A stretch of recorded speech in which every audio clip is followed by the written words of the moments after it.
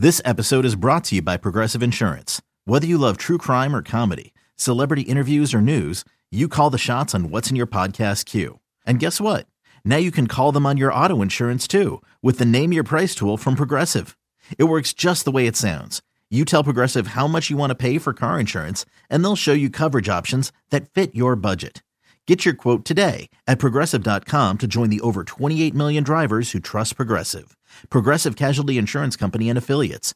Price and coverage match limited by state law. Good evening, Bucknutters. Welcome to What We Learned Live. Just as we all expected, a defensive struggle, right? What a great win for the Buckeyes, though. Buckeyes knock off the Fighting Irish 21-10.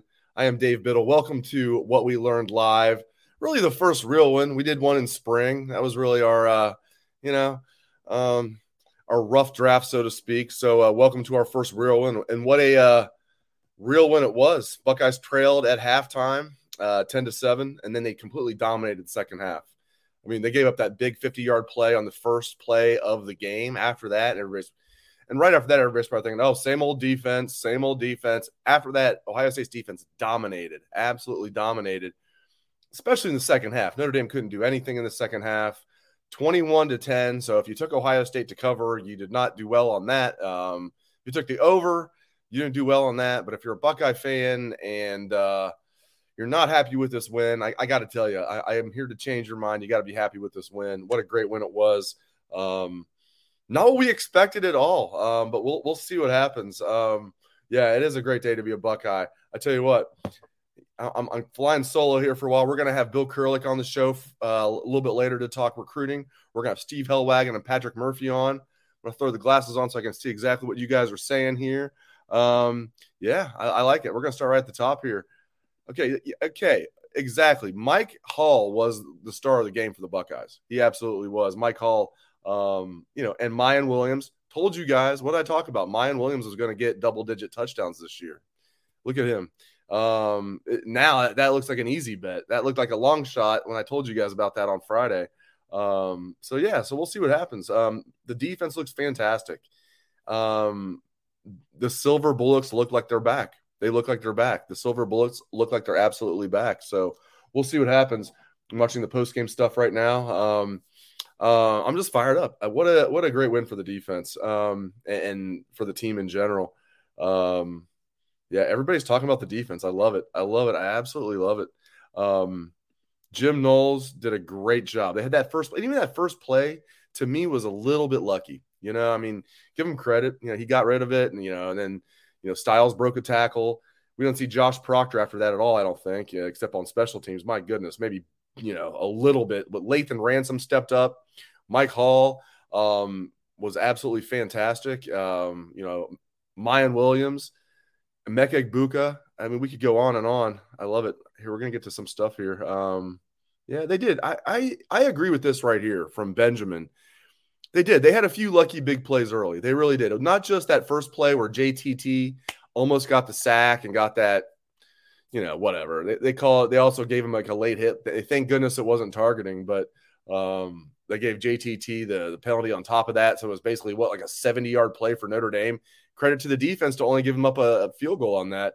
And then that other one, 30-yard pass they had where the guy juggled it, give him credit for making the play. But I got that exact same feeling that even in the first half when Notre Dame was moving the ball, it was like lucky plays. And Ohio State just shut them down in the second half. I love that. That's the sign of a great defensive coordinator. Mark D'Antonio used to do that. Jeff Hafley used to do that. You might get us in the first half, then we're going to adjust and we're going to shut you down. Absolutely love it. So Tommy Eichenberg's another one. Tommy Eichenberg, I'm sure some of you guys were talking about it. There's so many questions flying in here. I wish I need a producer to help me out with all the questions and the some of the comments here. But yeah, Tommy Eichenberg, Xavier Johnson. If you've been listening to our podcast, we've been talking a lot, or if you're on bucknuts.com, Xavier Johnson, all he does is make plays. I hate that Jackson Smith-Njigba is injured. Let's hope it's not serious. I think if it was really serious, he would not have been out there on the sidelines. So that's good news. I mean, I guess that's kind of good news that if it was if it was terrible, I don't think he would have been out there on the sidelines, just standing there. He would have been, in the locker room somewhere. So we'll see about that. But loving what I saw out of this defense. Yeah.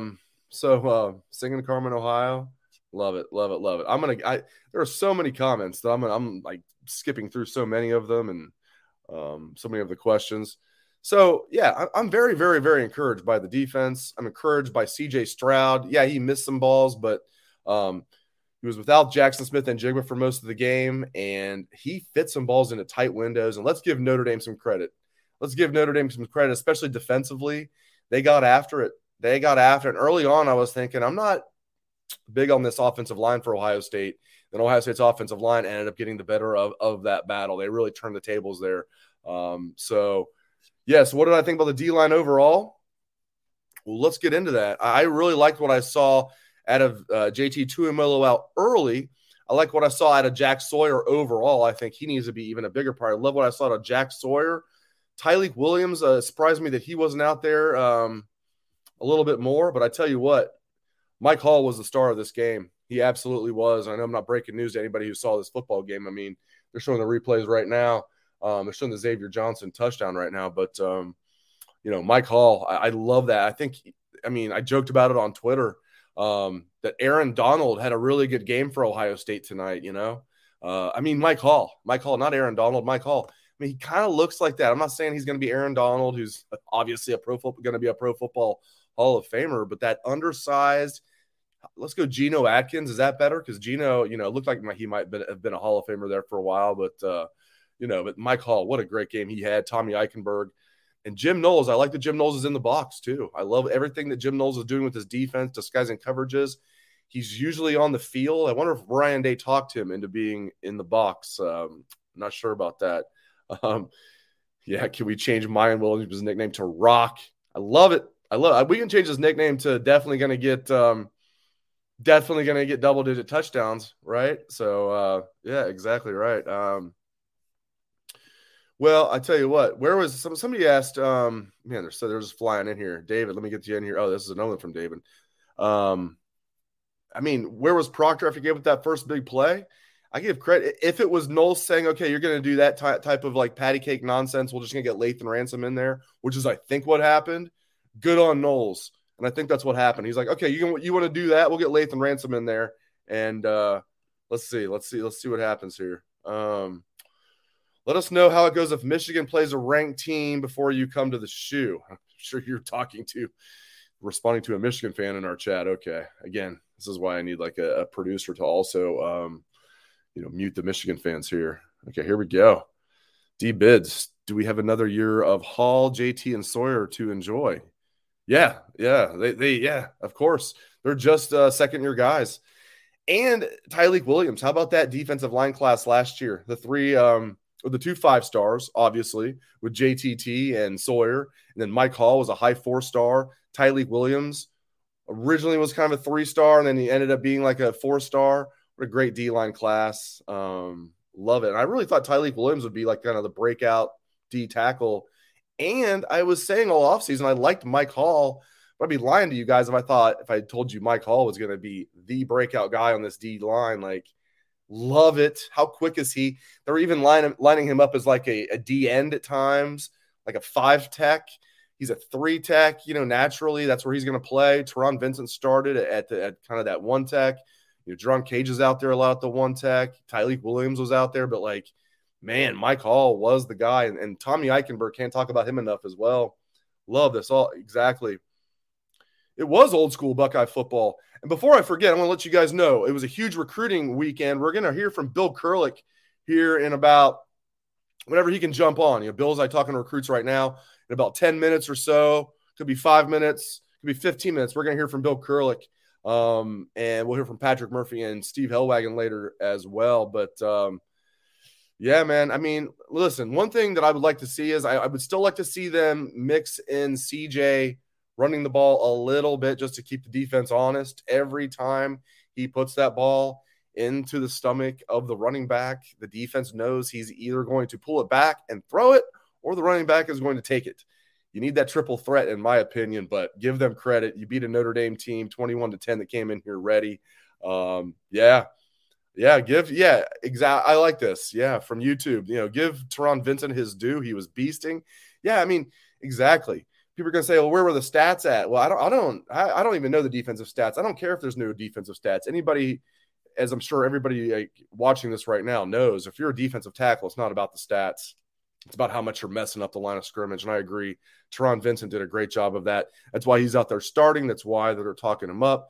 They love the depth on the D line. I think that early on they might have been rotating a little too much, in my opinion. But you got so many guys out there. Larry Johnson said they got like 12 guys. The Jim Knowles defense looks the part. People were freaking out early after that first play, and then after that, I mean, Buckner got like almost like half his yards on that first play of the game, which was almost like pseudo lucky. You had that JTT almost got him, and credit to Buckner for getting it out of there. Lorenzo Styles Jr. for making the catch. Josh Proctor played patty cake, and then he was never seen again. And Lathan Ransom said, "Okay, I'll come in there, and I'll just come in here and just wreck shop." Luke Whippler in the O-line. We have a question about that. Like I said, I was not happy with the O-line early, and maybe I need to watch, like all of us, we need to rewatch the game. We're reacting like live. I'm going to rewatch the game. I'm going to do a written version of what we learned for the site on Monday. Early on, I was not impressed with the offensive line. My notes at halftime, I was like, I need to see better things out of this O-line, but then they looked awesome. I was hoping Ryan Day would just say, listen, I don't think they can stop this running game, at least not enough. Let's just pound it at them. And that's eventually what they did, and Notre Dame couldn't stop them. Ohio State dominated the second half. They dominated the second half, 14-0. Dominated the score, dominated the yards. Ohio State finished with over 150 more total yards than Notre Dame, right around there, like right around 150. So Ohio State was in the 400s. Notre Dame was right around like 274. I'd have to look at it.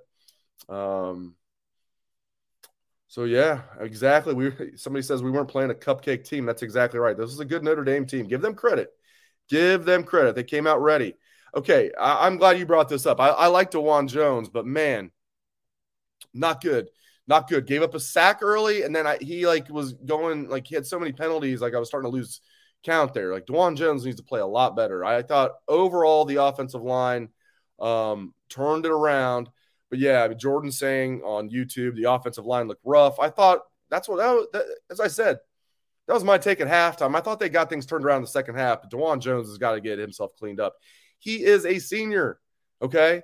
You cannot be doing freshman, sophomore, third-year sophomore mistakes as a senior, especially as a guy that thought about going to the NFL after last year. So, yeah, exactly. Neil says 168 rushing yards against a number 5 team.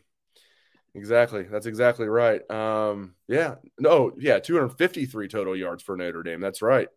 Great job out of Jim Knowles' defense. So we'll see what happens. So Jim on Facebook says he does not think Ohio State's going to be number 2 next week. I mean, if you beat Notre Dame by 11 and you drop in the polls, okay. I mean, fine. I know they didn't cover. They dominated that second half. I thought Notre Dame had some fluke plays in the first half. Fluke-ish plays in the first half. Just felt like Ohio State was the better team, even though Notre Dame was leading at halftime. Not that people were, if you're a Buckeye fan, not that you were throwing a party at halftime, but no Fleming, someone says. Richard on YouTube says no Julian Fleming. Yeah, we got the status report a couple hours before the game. I'm not sure what the injury is, but he tried to give it a go during pregame warmup, so that tells me it's not a serious injury. But yeah, this guy, he can't catch a break. So good thing. Someone is saying that they think Georgia's going to be number 1. I tell you what, wow, you're thinking like they're going to take a big step back. I was thinking they would take a minor step back. They look better now. Maybe Oregon's just terrible, and we just don't know it. But Georgia looked phenomenal today. Tip your cap to them. Yeah, they looked really good. Stetson Bennett was a joke 2 years ago. And then last year, like, settled in, was kind of like almost even like a better Craig Krenzel. Not like that he ran like Krenzel, but just the way he managed the game and, threw the ball. Better passer than Krenzel for sure. And then now he's back as a sixth year senior and looks like actually like a good quarterback. So Oh, a morning shout out from Singapore. Well, hello, Singapore. Well, thank you. Thank you for tuning in. That's really cool. Yeah, I'm sure that is early morning there in Singapore. There we go. Love it. Love it. Buckeyes from around the globe. Absolutely love it. Yeah, we have a comment on Facebook from Jacob saying the only complaint about Coach Day is he gets too pass happy in big games. That was in my notes. I definitely jotted that down, Jacob, and then what did he do then? He started pounding the rock. I tell you what, Jim Tressel had to be proud. He had the 2002 national championship team there. Did that feel like a Tressel ball game or what? Marcus Freeman, who played for Tressel, for all of his career at Ohio State. That was just Marcus Freeman punting from the 36-yard line, Ohio State's 36. Ryan Day punting from Notre Dame's 40. The game being 21-10, 10-7 at halftime, 21-10. That was like an ode to Tressel right there. The over-under was 60. I was like, take the over. Don't listen to me and not that I host a sports gambling show on 97.1 The Fan or anything on Sunday. Don't listen. If I talk about sports gambling, don't listen to me. If I tell you Mayan Williams is going to have double-digit touchdowns this year, listen to me. All right, let's get to some more comments here. We're going to hear from Bill Kurelic very soon. All right, defense kept them alive. CJ will lock in. Yeah, listen, I thought actually CJ played well. Did he miss some throws? Yes, but that defense got after him. They had a good scheme. Al Golden's a good defensive coordinator. Let's keep in mind, he was a good head coach at Temple. Didn't do well at Miami, but whatever. And then was in the NFL for the last few years, including with the Bengals last year as the linebackers coach there. I thought he had a good scheme, and there were some balls that CJ were just put on the money. How about that on that last touchdown drive for Ohio State, that throw to Mayan Williams? I mean, by the way, how about Mayan Williams catching that ball? But CJ had some throws that were just, we got to go back and watch that. I think when I go back and watch that, I'm going to be even more impressed. But, yeah, I mean, some people are saying it was a fluke play on the first play. Yeah, we've talked about that a little bit. So, yeah, I mean, so give Ohio State credit. They didn't panic. The whole time, Coach Day looked cool as a cucumber. Those of us that are old enough to unfortunately remember the Cooper era, he always looked befuddled over there, bewildered, just absolutely flummoxed. As soon as something started going wrong, Day looked cool as a cucumber, unless he was barking at the officials because they wouldn't let's be real. The replay official, and I'm glad Ohio State won, so this isn't sour grapes. The replay official was asleep at the wheel. We'll get to that in a moment. Let's get Bill Kurelic in here to talk recruiting. The replay official was asleep at the wheel. All right, let's get Bill Kurelic in here. Bill, good to have you join me here. First of all, great win for the Buckeyes. We'll get to recruiting in a second. Your overall thoughts on the Buckeyes taking care of business?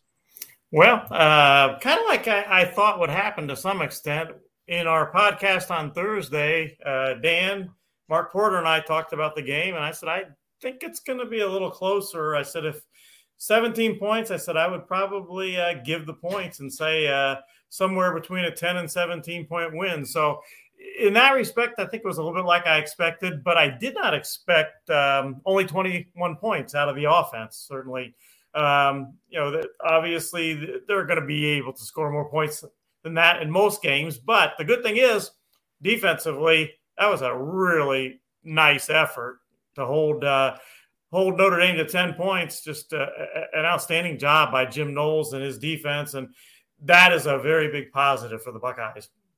Yeah, no doubt about it. All right, let's get down to brass tacks as far as you're concerned. Huge night for recruiting for Ohio State. Get the peeps up to speed. What do we need to know about recruiting for the Buckeyes?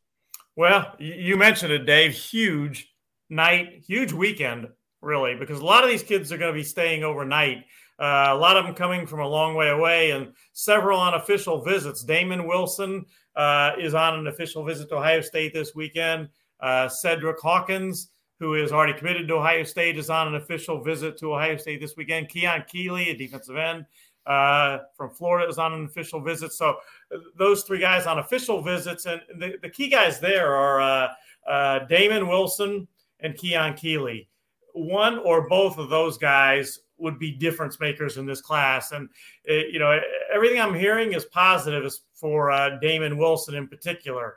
I like Ohio State's chances now. They're going up with Damon Wilson. I'm not going to say he's definitely a Buckeye at this point, but I like what I'm hearing about Damon Wilson in Ohio State. That would be a huge addition for the Buckeyes.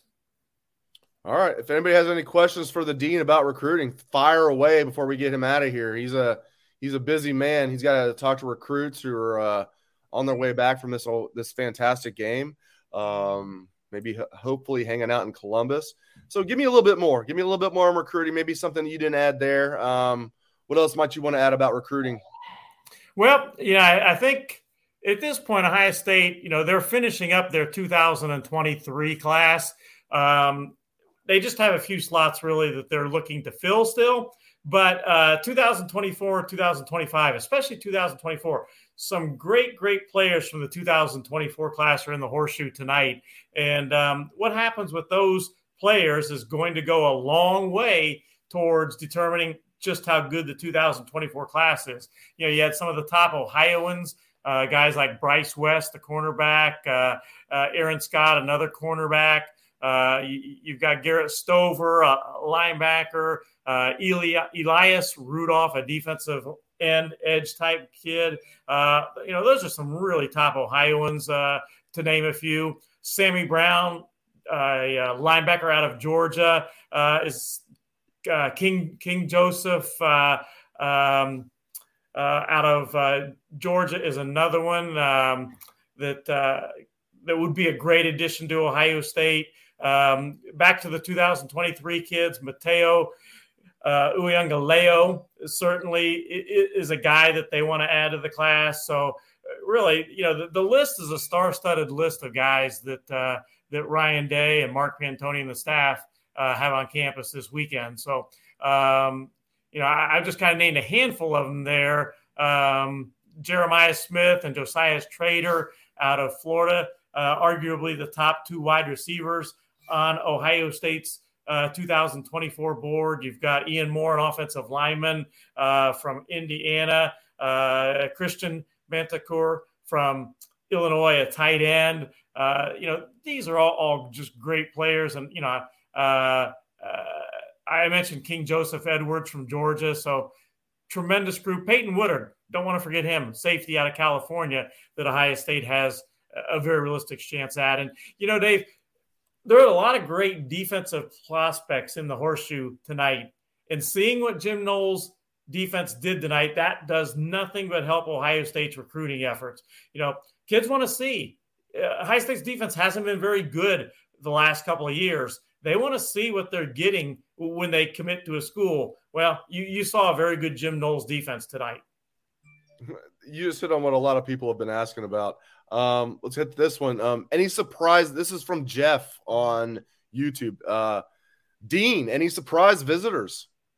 I don't know if any surprises, just because we had been tracking these kids so long on Bucknuts. I've had a list on Bucknuts of guys visiting Ohio State this weekend. I don't know, for about a month now. We've added to that list. So we've been tracking them pretty closely. We did add some kids late, so maybe you could consider those guys surprises. One of them, Edric Houston, that we added late to the list. He's out of Georgia, a 2024 defensive end out of Buford, Georgia. Same school as Harry Miller was at before he came to Ohio State. So really, I don't know if there'd be any big surprises because we've just tracked these guys for so long. All right, let's get to some more of them. Just retweeting the show right now. You kind of I think you touched on Mateo a little bit. What's the latest on Mateo? You think a lot of the users are confident that he's going to be a Buckeye. You think Mateo is going to be a Buckeye? I think Ohio State doesn't trail anybody for him at this point. No. I think that right now there's three teams. There's Ohio State, USC, and Oregon. I think he could end up at any of the three, but I think Ohio State right now, if I had to pick where he ends up, I would pick Ohio State right now. The one thing, Alabama's lurking a little bit out there for him, but right now I like where Ohio State stands for Mateo. And I've been saying that for a couple of weeks now. I like where Ohio State stands with him. It's not a done deal yet. But again, if I was going to pick a school right now for Mateo, I would go with Buckeyes. Southeast Asia is in the house. We've had Singapore, now Thailand. Love it. Thailand and Singapore. Love it, love it, love it. We are worldwide here on Front Row Radio. I call it Front Row Radio. That's hilarious. What we learned live, man. I'm going back like way back calling it Front Row Radio. And Dave, I'm going to add something. If Ohio State could get Damon Wilson and Mateo, then that would be a that would be a grand slam finish for this class. And that's not even counting Keon Keeley.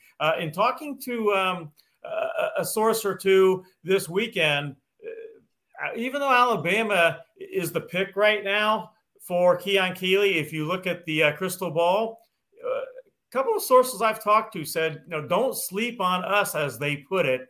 Ohio State has a legitimate chance to get Keon Keeley, and there is some confidence there that could happen. All right. Of course, people are going to want to know this. Any booms this weekend, Bill? Anybody going to commit to the Buckeyes this weekend, you think? Well, it doesn't happen that way very often anymore. Very rarely does a kid come on campus, make an official visit, and then announce his commitment before he leaves Ohio State or as soon as he gets home to wherever he's going back to. That very rarely happens. Now, I'm not going to say it never happens, but it doesn't happen very often because kids usually want to make their videos. They want to do their edits and all that and set up their times, and there's nothing wrong with that. So, I don't know that I would necessarily say that somebody is going to announce a commitment this weekend to Ohio State, but I think that Ohio State could end up getting guys to soon announce, like a Damon Wilson, for instance, and get a boom that way. Or, a little bit of a sleeper to maybe announce sooner rather than later is Bryce West out of Cleveland Glenville. He likes Ohio State a lot. And Arvell Reese didn't do the typical Glenville thing of going through the recruiting process, taking official visits and all that. He went ahead and announced for Ohio State within the past month rather than wait it out. He did so in August. And I just wouldn't be all that shocked if maybe Bryce West were to commit sooner rather than later. I really like his chances. I've had him crystal ball to Ohio State for a long time. Now we have somebody checking in from Germany. Now we're hearing from Europe. Worldwide. Love worldwide. Just keep it coming. Keep it coming. I love it. Let's get back to before I get you out of here. So I do love this. People have been talking about this because I do have a thing. I think coordinators should be in the booth, and Knowles usually had been calling defenses from the field during his career. He had a little bit of experience doing it from the booth. I love that he's up there in the booth. I love what I saw out of Jim Knowles overall and what he did. That looked like the silver bullets to me, Bill.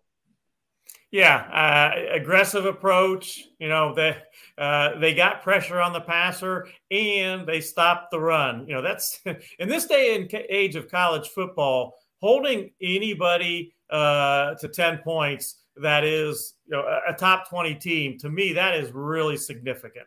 And Ohio State just went out and held a top 5 team in the country to 10 points. Just a tremendous job. All right, before I get you out of here, last thing. We've had a lot of people ask about LeBron. LeBron was there with Bronny. Everybody was like, we want Bronny. Dun, dun, dun. That's awesome. LeBron had to be just swelling with pride. He's a Buckeye fan. In general, how much do you think you're a Cleveland Cavalier fan too? How much does LeBron, just him being there, him being a Buckeye fan, how much does that help? I know it's not going to be the deciding factor, but give me a percentage. How much might that help with could it sway a recruit to be a Buckeye?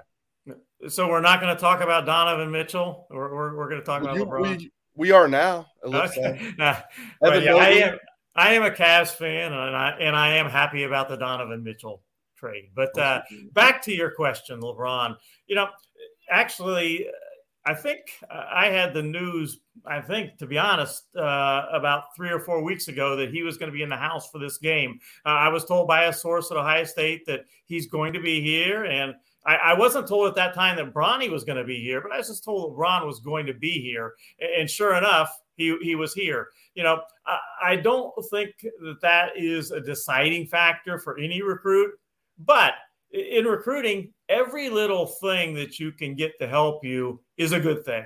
And I had recruits tell me this weekend, before coming out here, that they were really looking forward to not only going to the game, but as they put it, in a couple of cases, being there with LeBron, seeing LeBron, being at the same game as him and all that. So I do think it is a positive for Ohio State.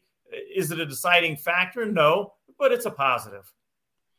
Well, thank you, my friend. I really appreciate you joining me on the show. I will let you go. Thank you very much for your insights.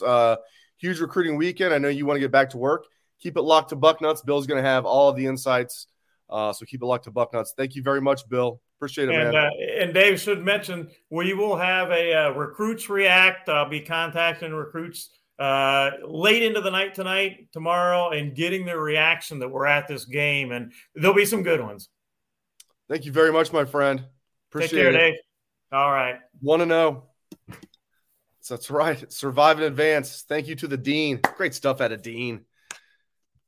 And he's the best. I remember when I was was I still in college or was I just out of college? I can't remember, but he was doing stuff for the Ozone when he was kind of, moonlighting for the Ozone. He had his 900 number. I should have mentioned this while he was still on. I'm not talking crap about him. I'm complimenting him. The Dean is the Dean for a reason. He's the Dean.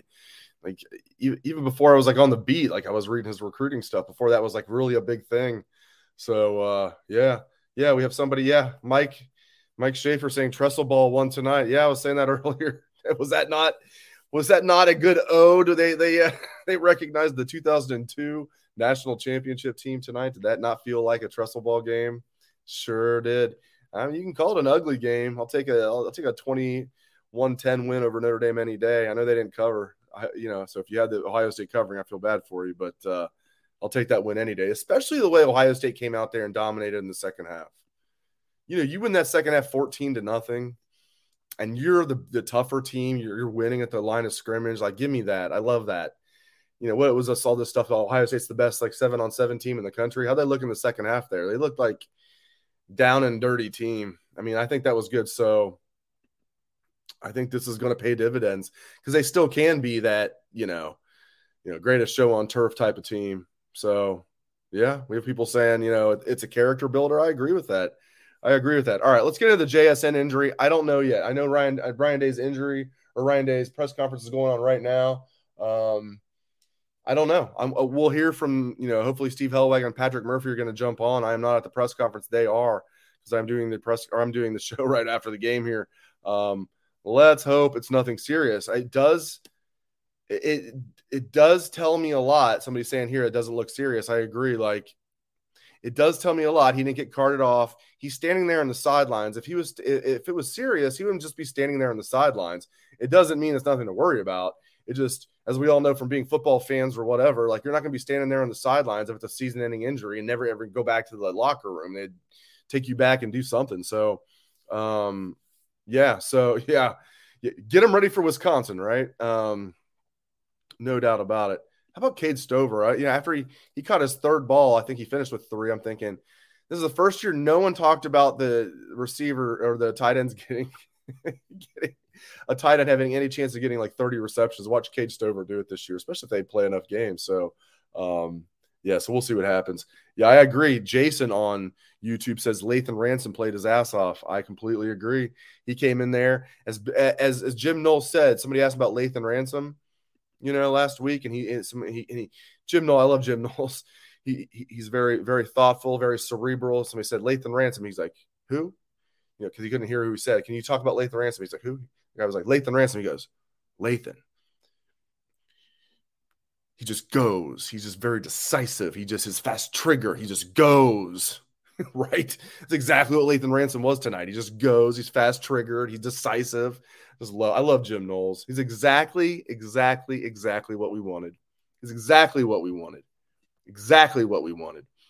And man, I tell you what, I still can't believe that they reviewed certain plays and they didn't review others. How did they not review the play on Jackson Smith-Njigba when, he got hurt low, but they also the guy came in high and clearly got him in the head.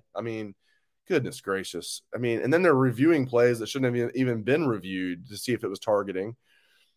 Unbelievable. Yeah. There's Ben on YouTube is saying Tommy Eichenberg was great. He absolutely was great. Tommy Eichenberg. They have a dude at linebacker. I thought Steele Chambers was good. Like Cody Simon was not good. He's your number 3 linebacker. I don't like that, but I love Tommy Eichenberg as the best linebacker. He is a dude for sure. And I thought Steele Chambers played well. Cody Simon needs to step it up. Mayan Williams did look great. Absolutely, Mayan Williams looked great. I mean, he's out there, pork chop. He's a bowling ball. I'm not down on TreVeyon Henderson at all. I just think what a great 1-2 punch. Yeah, I mean, right. I mean, if it wasn't the head, it was the neck, and that's what it's supposed to be, right? If it's the head or neck. So, yeah, I'm glad Ohio State. Obviously, I'm just glad Ohio State won, period, right? But I'm glad Ohio State won, so it's not like sour grapes, because that absolutely should have been reviewed, especially when they're reviewing other stuff that it was less egregious. Unbelievable. I see some comments about like the defense bailing out the offense. Who thought that would happen, right? Who thought the defense would bail out the offense?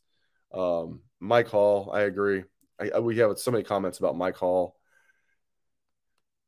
a guy that redshirted last year when the other 3 true freshmen played. Tyleik Williams played, Jack Sawyer played, JT Tuimoloau played. Mike Hall redshirted, who looks like the superstar right now. Although I'm super high. I mean, that first play of the game, JTT almost had a sack on that play that went for like 50 yards, which was like half the passing yards that Buckner had on the day. Yeah, Knowles looks like the real deal. What I also hope, this is from Scott on Facebook, saying Knowles earned his big paycheck tonight. No doubt about it. And I get this feeling, I'll ask him about it. Not that he's going to like make any like grand proclamations about his future. Knowing him, he's going to answer like, I'm just focused on the next game. Like, why are you asking me this? But like, you're making like $2 million a year, basically 1.9. Plus he had like a signing bonus of 100,000. I imagine his salary might go up a little bit even in future seasons. We'll see. Basically, he's making $2 million a year. He doesn't have to deal with all the stuff that a head coach has to deal with. He was making $800,000 last year at Oklahoma State. So he wasn't a poor man last year by any means. Making $2 million a year now at Ohio State. He seems very happy. Like, is he content now just to be at Ohio State as defensive coordinator? Especially at his age. Not that he's an old man, but he's not a spring chicken. He's been a head coach at his alma mater of Cornell. Is he content? And even more than that, is he happy to be at Ohio State till he retires if he wants to be and he's taken care of? I'm curious about that. My gut feeling tells me yes. That he just wants to be a defensive coordinator and be this mad scientist. Or maybe I'm wrong. Maybe he wants one more crack at being a head coach. I don't know. But I tell you what, we'll worry about that we'll cross that bridge when it comes to it, because I think the Buckeyes have a hell of a defensive coordinator. Don't worry about this offense. It's going to be fine. Notre Dame came in here with a good game plan, good defensive players. They've got NFL players on that side.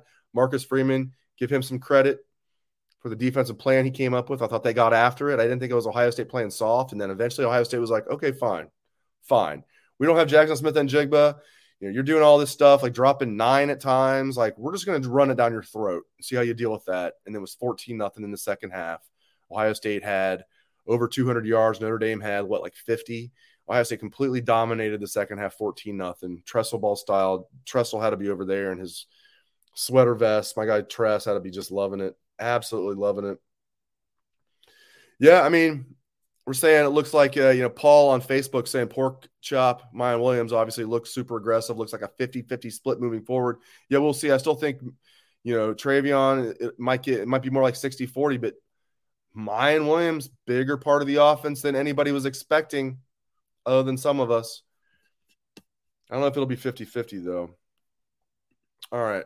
From Mac Davis on YouTube. Thoughts of how tonight's game will affect the thought process of some of the recruits that were high on Ohio State but committed elsewhere.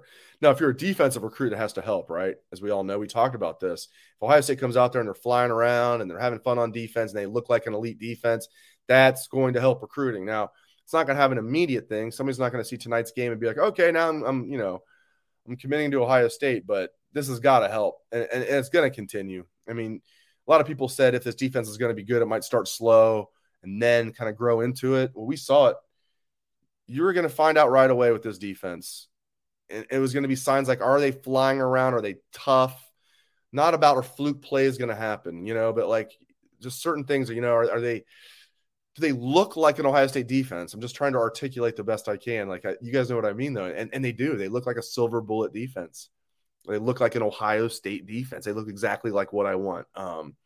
Were there some mistakes tonight? Yeah. I thought Notre Dame, though, guy had some lucky plays though. Love what I saw of the defense.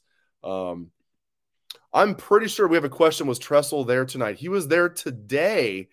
Yeah, he was there because they honored the team after the first quarter. Yeah, he was there. I saw him before the game. So yeah, he was definitely there on the field because they honored the team after the first quarter and they were a little late getting off the field. So yeah, Tressel was there tonight. So he was loving life. I'm sure he's there in with his guys in a box somewhere. 20-year anniversary of that awesome 2002 national championship team. So yeah, man. The same guys berating. This is from Allure Quest Travel Experience on YouTube. The same guys berating the offensive line wanted C.J. Stroud benched after 2 games last year. Notre Dame has a veteran defensive line, and they do have a veteran defensive line, and they're deep. Now Michigan's defensive line looked a lot better than what I thought. I know it was Colorado State, but Michigan actually has more depth on the D-line than I thought even after losing Hutchinson and Ajabo. But I'll be surprised if this is not the best defensive line Ohio State faces all year. I think Notre Dame's defensive line is legit. And their defense overall is legit. And they came in with a good scheme with Marcus Freeman and Al Golden. Again, you got to tip your cap. You can't act like they were playing Akron tonight. You can't act like they were playing Akron. Like they were playing a good team.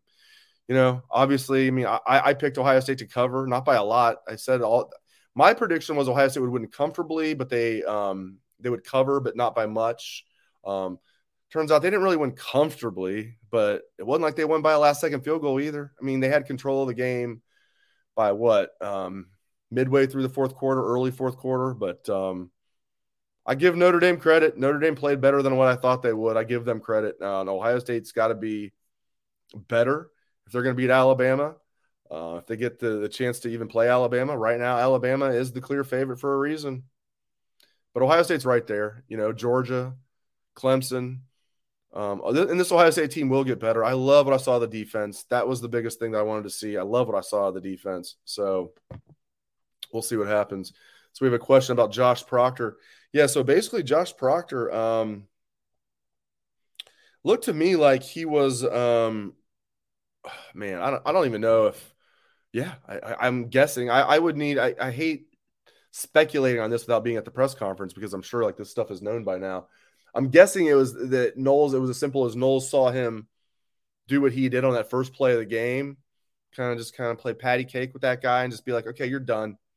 Get Lathan Ransom in there. I want someone who's going to be a heat-seeking missile. I'm done with that. Thought we'd see some more of Court Williams, but Lathan Ransom balled out for sure. Love that. All right. I don't know if Ohio State leads for Keon Keeley. I wouldn't say that at all, but I tell you what, a game like tonight sure helps the cause. A lot of comments about Mike Hall. I know for those that are just tuning in, he's got to be the player of the game. I mean, if Mayan Williams is up there, Tommy Eichenberg, C.J. Stroud played better than I think people are giving him credit for. He threw some balls in some tight windows there against a D-line that was getting after him without his best receiver. Emeka Egbuka, I thought, played a really good game too. Tommy Eichenberg. Yeah, I'm glad. Okay, good. Joe on Facebook. I like this. Yeah, I've talked about the offensive line, but I haven't mentioned Justin Fry yet. Yeah, you can already see the Justin Fry effect. And I think Stud was a good offensive line coach. I think Fry might be really good. I think he was an upgrade. We'll see how much of one, but I think certainly Fry was an upgrade, in my opinion. So, yeah, we have Josh on Facebook saying Mike Hall and Mayan Williams players of the game. Yeah, I'd agree with that. I'm going with that. If we had to pick one on each side of the ball or just two, period, Mike Hall and Mayan Williams for sure. They are your defensive or offensive and defensive players of the game. Did Jordan Hancock or J.K. Johnson get action? I didn't see him out there. They might have got spot duty. Knowles does not like to rotate much in his secondary. That's why once Lathan Ransom went in there, like Proctor was out of luck. He does not like rotating. Now, Cody Simon got in there a little bit as that third linebacker. but you didn't see a fourth linebacker get in there. And really, it was mostly Tommy Eichenberg and Steele Chambers. And they almost rotated too much on the D-line, in my opinion. I mean, I don't know. There's a reason you're a third teamer, right? I mean, I know like you want to play 12 guys or what he was talking about, but like, listen, if you're 9 through 12, there's a reason you're not 1 through 4. If it's close, that's fine, but you're not 5 through 8. You're 9 through 12. You're not 1 through 4. I need 1 through 4 out there. If you want to play 5 through 8, that's good too. I just don't know how that meshes, how you're cool with like having like 12 guys play on the defensive line, but like no rotation basically in the back seven. If the mindset, which it is, it feels like Knowles is kind of letting Larry Johnson do what he wants to do because he's Larry Johnson. If the mindset is, which is Knowles has said this, the starters are starters for a reason. We're in good shape physically because of Coach Mick. Our starters are starters for a reason. How does that logic not apply in the defensive line? Now, again, you want to keep guys fresh. I'm not saying 5 through 8 don't play, but why is 9 through 12 playing, is my opinion. I don't know. I don't know what you guys think about that, but I don't need the third team defensive line out there like it's a hockey game, like it's a third team line. Like if you're on the second team, that's fine. We don't need 12 defensive linemen playing. Am I concerned about the receivers not getting separation and lack of big plays? That was a surprise. I thought early on Ohio State was attacking them, and you saw early on Marvin Harrison Jr. almost had one. I thought at first it was a bad on him that he dropped it. Turns out it was a little bit tougher of a catch than I thought. And he still almost caught it. It really was the ground that caused it. He's still going to have a monster year. But yeah, I did think that they would be able to expose this Notre Dame secondary a little bit more. That being said, Notre Dame, really all 4 starters are back in their secondary. They did lose one, obviously, their first-round pick, Hamilton, but they replaced him with Brandon Joseph. So you lose Kyle Hamilton. Not that Brandon Joseph's as good as Kyle Hamilton, but Brandon Joseph's still really good, as we all know from his days at Northwestern. They have their other 3 starters back in the secondary, the Fighting Irish 2, and they bring Brandon Joseph in. So it's even though their D-line gets most of the notoriety, and rightfully so, it's a good D-line that they have. They've got a good secondary. But, yeah, I mean, to answer your question, I expected Ohio State to still get, like, way better of that, matchup than they did. So we'll see. Yeah, this is a good point, from YouTube. The Ohio State University fan from up north. Didn't Notre Dame play Ohio State's wide receivers as to not give up the big plays? Of course they did. Yes, that's a great point. I'm glad you brought that up. Notre Dame's plan clearly was to keep everything in front of them. We're not giving up big plays. We're going to make you run the ball. We're going to make you throw short passes. We're not letting you pick us apart deep. Unless there's Xavier Johnson on that one blitz. Not that was deep, but it was deep enough. Love that Xavier Johnson did that. And by the way, people have wondering, we've had some comments, put Xavier Johnson on scholarship, and some have also mentioned he is on scholarship. I can confirm Xavier Johnson is on scholarship. I don't know why they don't publicize that more, because he was a walk-on for a while. They never made a big deal about it. They never did like a ceremony like they do. But, yeah, it's a good point. I mean, Notre Dame, that was the game plan, is to keep everything in front of them, is to not let Ohio State beat them deep. And it was a good game plan because Ohio State was still, they were aggressive early. I give Ryan Day credit. Eventually he was just like, okay, fine. We're just going to pound it down your throat. And if you can't stop that, then, we're just going to keep doing it. And they couldn't stop it. Why didn't Henderson run? We have a question. Why didn't Henderson run very much? I mean, Travion's carries and Mayan's carries were relatively equal. Mayan had a couple bit more. And Henderson also got banged up a little bit more. And let's just be frank. I mean, Mayan was more effective. And I love Travion Henderson. I think he's going to have a huge year. And I love the young man. Mayan was the better back tonight. He was playing better, breaking more tackles. And I thought Travion played well overall. There were sometimes it wasn't his fault, where like he didn't get a lot of yards and it wasn't his fault. And there were sometimes he got like some good chunks, but Mayan was just the better back. There were times when there really was nothing there and he got something. There was one early in the game when he went out of bounds. He would have busted it for a touchdown if he would have stayed in bounds. I mean, Mayan just looked really good. I give him a lot of credit. Okay, well, I guess never mind about that having like similar carries. This is why I need to have the game notes in front of me. Yeah. So, but listen, Mayan was just better. I give Ryan Day credit for going with the hot hand and not being like, this is my starter, period. I'm just going to, Mayan Williams was the better running back, so that's why they went with him. We have a question from David on YouTube. What about Dave mixing in more run plays to get the defense out of the two safeties back? Yeah, I mean, I was yelling, just go with the run. He finally did, though, to his credit. I mean, he finally did. I mean, imagine if we're sitting here right now and it was, Notre Dame like winning this game like 17-14 or whatever it would have been. I just, at least he finally adjusted. So, and this is people like brand Ryan Day as this pass happy coach. Like he's great at coming up with pass concepts and is a great quarterbacks coach. And J.K. Dobbins is the only player in school history to rush for 2,000 yards in a season. That was Ryan Day's first season. So it's not like he goes away from the running game. TreVeyon Henderson had over 1,200 rushing yards last year. Trey Sermon, ended up being a beast by the end of that 2000 season. It would have been a 1,000-yard rusher if they played a full season. So Ryan Day kind of gets a unfair rap as a guy that doesn't run the ball. Now, early on tonight, that wasn't an unfair rap. I was saying it myself, like, why aren't you running it more? They cannot stop it. Not that they were giving up like massive chunks, but you're looking at like they're averaging 5-6 yards a carry. Just keep the ball on the ground. Finally, he did. All right, so there we go. So, because there we go. So Henderson actually had. So some people are saying Henderson actually had one more carry than Mayan. Okay, well, there you go. Mayan was just the better back, though. Regardless, Henderson had one more carry than Mayan. Mayan was just a better back tonight. Yeah, and Lathan Ransom was a beast. That's right, Steven. Yeah, Mayan is the more physical runner. TreVeyon's the more finesse runner. TreVeyon's the home run hitter. Listen, and TreVeyon's rocked up, and he's a tough kid. Like, he's gained strength, and he says he's even faster. Hasn't gained a lot of weight, but, a few pounds heavier, maybe 5 pounds heavier than last year.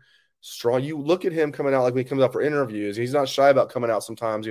I do the same thing, shirtless or, at least with the, with no sleeves. This kid's jacked up. He's jacked up.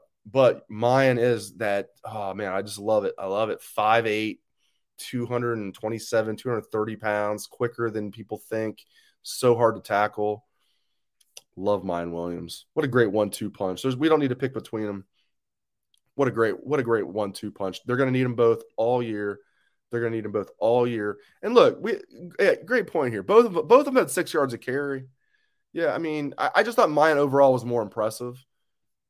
Let's just say the Buckeyes have a great 1-2 punch. I would almost say the best that I've seen when you talk about just you add them up, because I'm barely too young to remember Archie Griffin and Pete Johnson, which has to be the best 1-2 punch ever. Heisman Trophy winner, and then a guy that gets 20 touchdowns as your 1-2 punch. Pretty good, huh? There's been a lot of good 1-2 punches. This might be right up there. This might be the best. TreVeyon and Mayan. We'll see. Game 1, right? I know. Really, really, really good defense they went up against with a good scheme. So Pat and Steve are saying that the press conference was going late. We'll see if they're going to join us. Is it still going? ? We'll get you guys an update. We'll hope to hear from Pat and Steve with the latest from the press conference. I would love to know a update on Jackson Smith and Jigba. Again, I would be surprised but serious, because he would have been just standing there on the sidelines. He would have been back in the training room at least a little bit. So we'll see. Yeah, I mean, there's a lot. I mean, I don't know how they didn't review that. I don't know how they didn't. The guy came flying in and I hate a lot of that stuff. Like, I like player safety, but I think they've overdone it to a degree. So I'm not a big fan of like reviews on things that aren't the spirit of the rule. But I thought that when that guy came flying in and smashed him in the neck, I thought that was the spirit of the rule. You're not supposed to do that. I don't really think it was a dirty play, because the one guy was getting him low. I think he was just coming in to make the tackle. I don't think it was dirty. I thought it at least deserved a review. They didn't even review it. There was a much lesser play like for Ohio State that they reviewed. Thankfully, they didn't review, like make it a And I think that was on Mike Hall too. Thank goodness. He would have been kicked out of the game. Ohio State's defensive player of the game.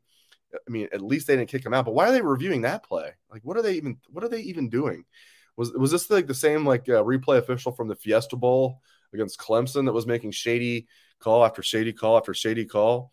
So yeah, the press conference is still going, they're saying. So I don't know if we're gonna hear from Pat and Steve or not. If not, just keep taking your questions.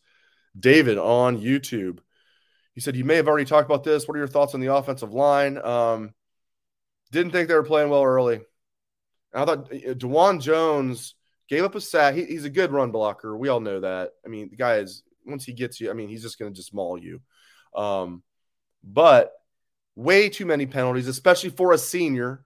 I don't care if it's the first game. You're a senior. You're not a sophomore. You're now a second-year starter. You're a senior. 3 penalties. You give up a sack.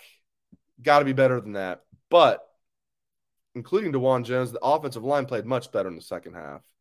Much better. So we'll see. They need, we won't know till the Wisconsin game because although Toledo might be the best team in the MAC, they're not going to be a pushover 2 weeks from now. But not like they're going to test the Buckeyes. But Toledo's no joke. We're not going to know till Wisconsin. The offensive line needs to play better because Wisconsin's going to come in with a good game plan too. Jim Leonard is their defensive coordinator. He's going to come in with a good game plan. They're going to be flying around. They're going to be a lot like Notre Dame. Yeah, Joe on Facebook says, I like how they use Sawyer. Absolutely. Jim Knowles, that Leo, that Jack moving him around. I loved it as well. Absolutely loved it. We got people checking in. I don't even know what's going on at the press conference. We got people checking in with comments from the press conference. Jim Knowles apparently said, quote, there's still a lot of things we haven't shown tonight. We were rather basic. Ooh, I like that. I like the side eyes too. Like, whoa. Tonight we were base. That was basic. Yeah, I love that. I love that. It's from Jabari Haynes on YouTube. I love that right there. Still a lot of things we haven't shown tonight. We were rather basic. See, Knowles has that quiet confidence about him where it doesn't sound like he's bragging, but he really is. Love him. Mad scientist and cool. Jason says nobody's talking about JTT. I don't get that. Dude had a great game. Let's talk about him. I did too. I thought he was disruptive. Very disruptive. Again, you can't judge defensive linemen. Sometimes you can DNs, but for the most part, you can't judge defensive linemen by stats. He was disruptive, and I like what I saw out of him. A lot of Mine Williams love, as it should be.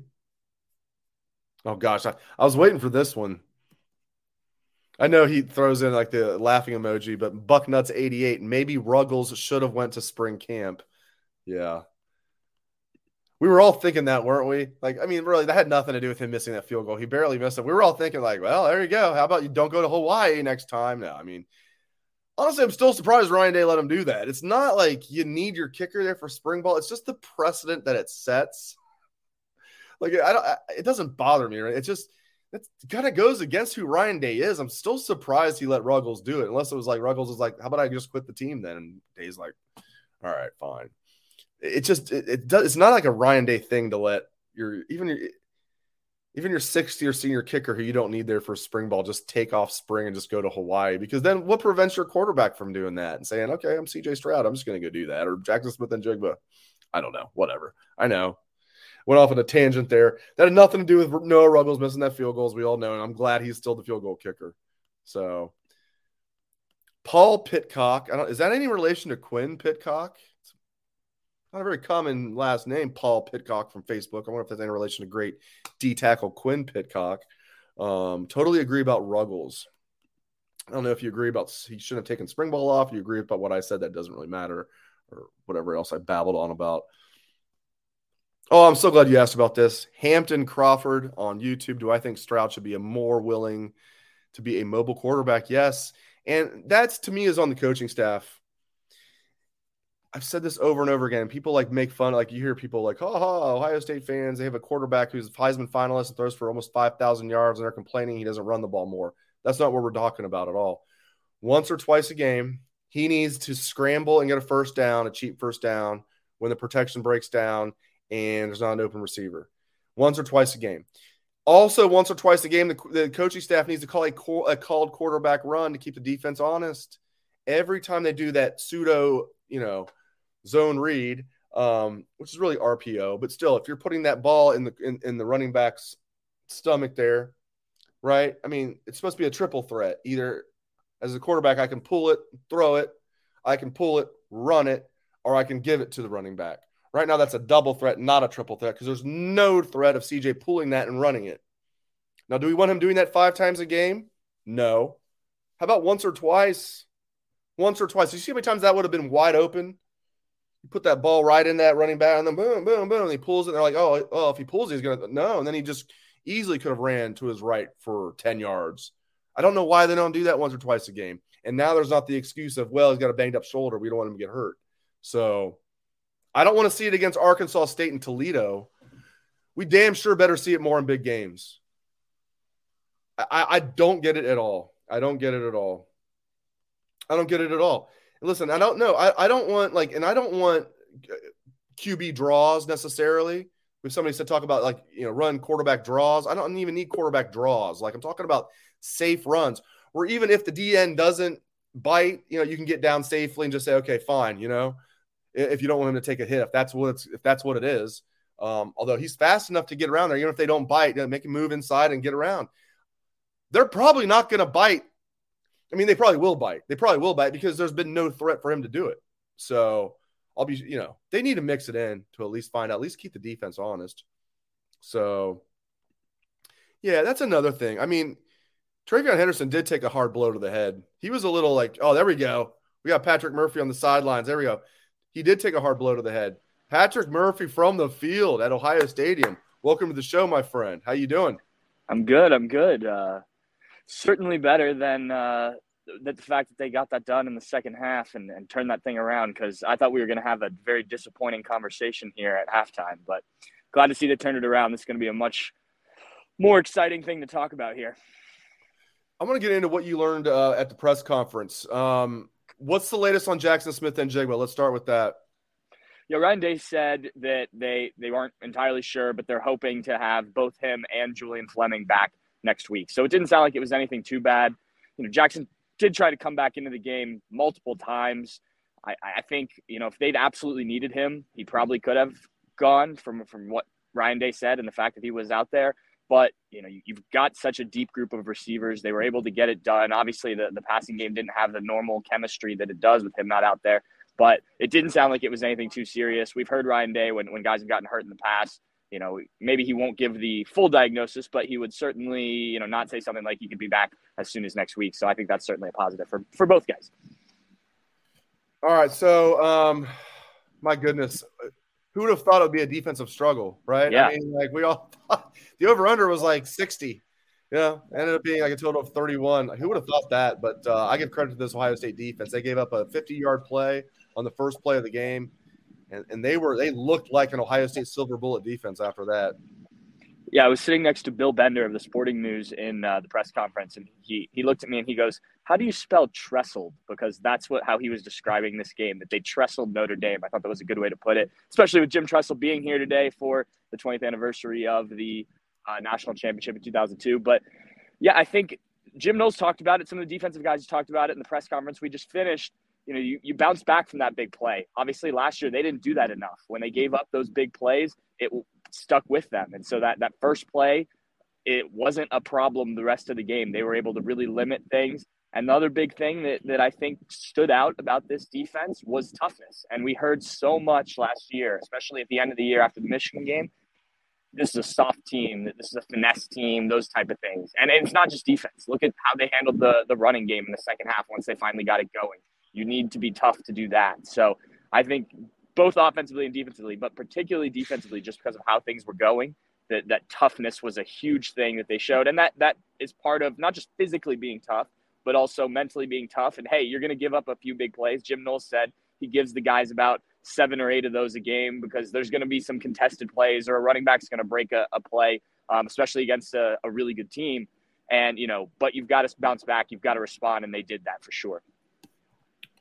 Players of the game, Mike Hall on defense, Mayan Williams on offense. Is that fair? Mike Hall, Mayan Williams.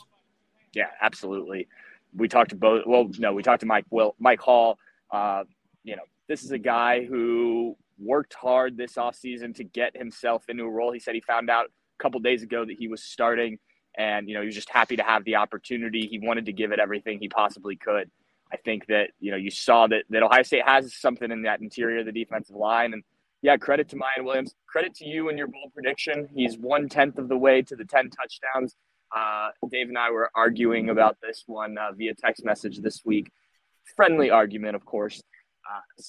Yeah, he was great. And I said last week on the show I do that I didn't think he would play nearly as much as people were talking. I'm going to eat crow on that one. He was huge for the Buckeyes tonight. Yeah, absolutely. Mike Hall, wow. And they'd been talking him up, and I've been saying he's going to play a lot. I'd be lying if I said I expected this. Right. And I thought JTT played really well.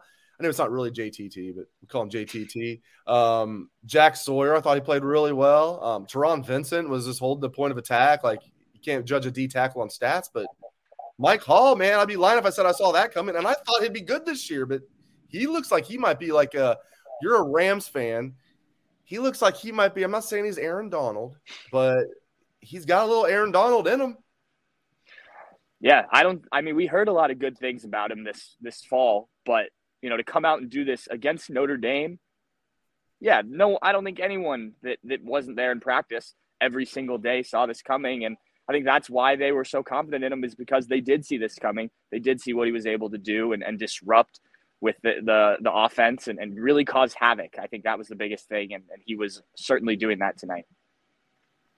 No doubt about it. How was the atmosphere at the Horseshoe? People are asking, how was the – Fantastic. I mean, when Xavier Johnson, another guy we should touch on, caught that touchdown to go up, I looked at Steve and I said, when was the last time you heard this place go that loud on a play that wasn't like JT Barrett winning against Penn State or, those last-second Curtis Samuel plays? I mean, it was like an explosion went off in here, and it was great the whole game. Even before the game, Ryan Day said that he was so happy with Buckeye Nation coming out, getting in here. He said they came out for warm-ups, and this place was already packed and loud.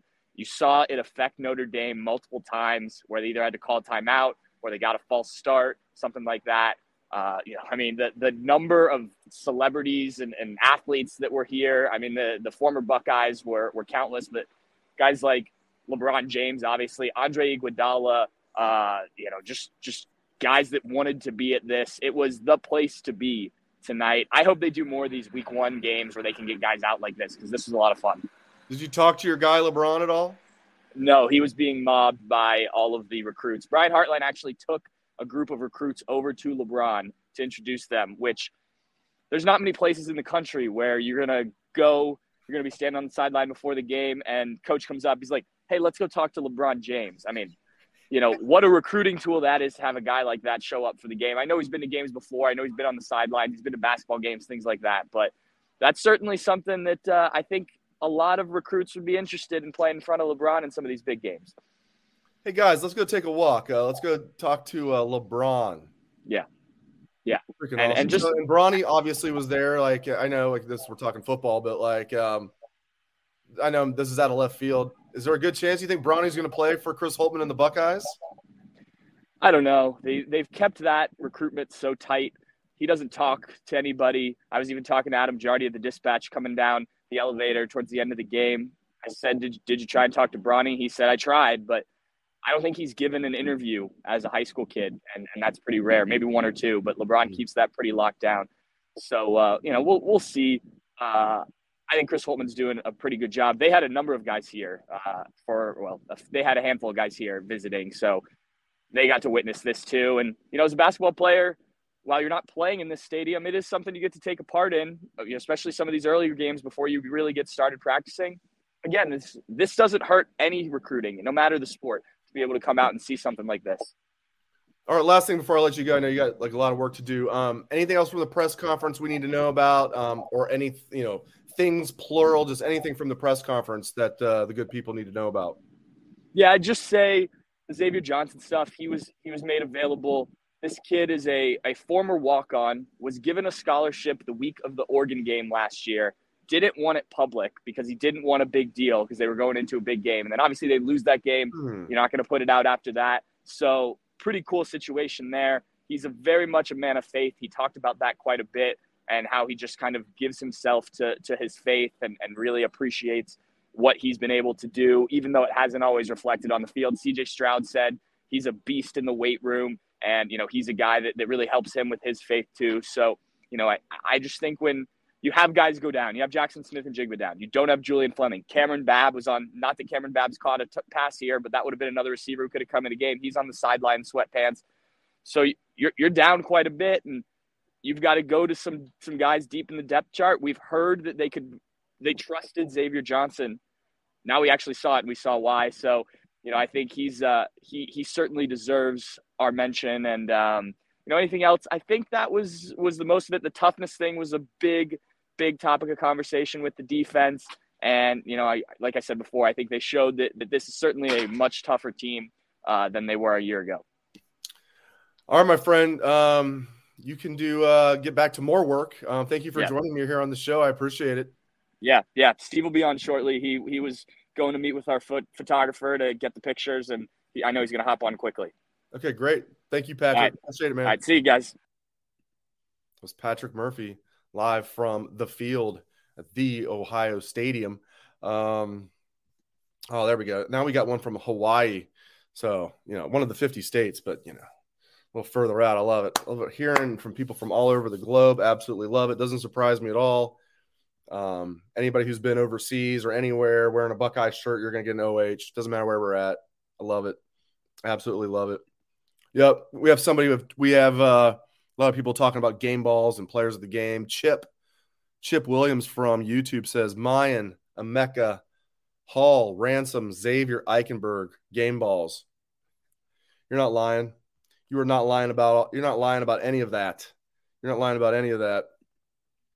Paul wants to know from Facebook what happened with Julian Fleming.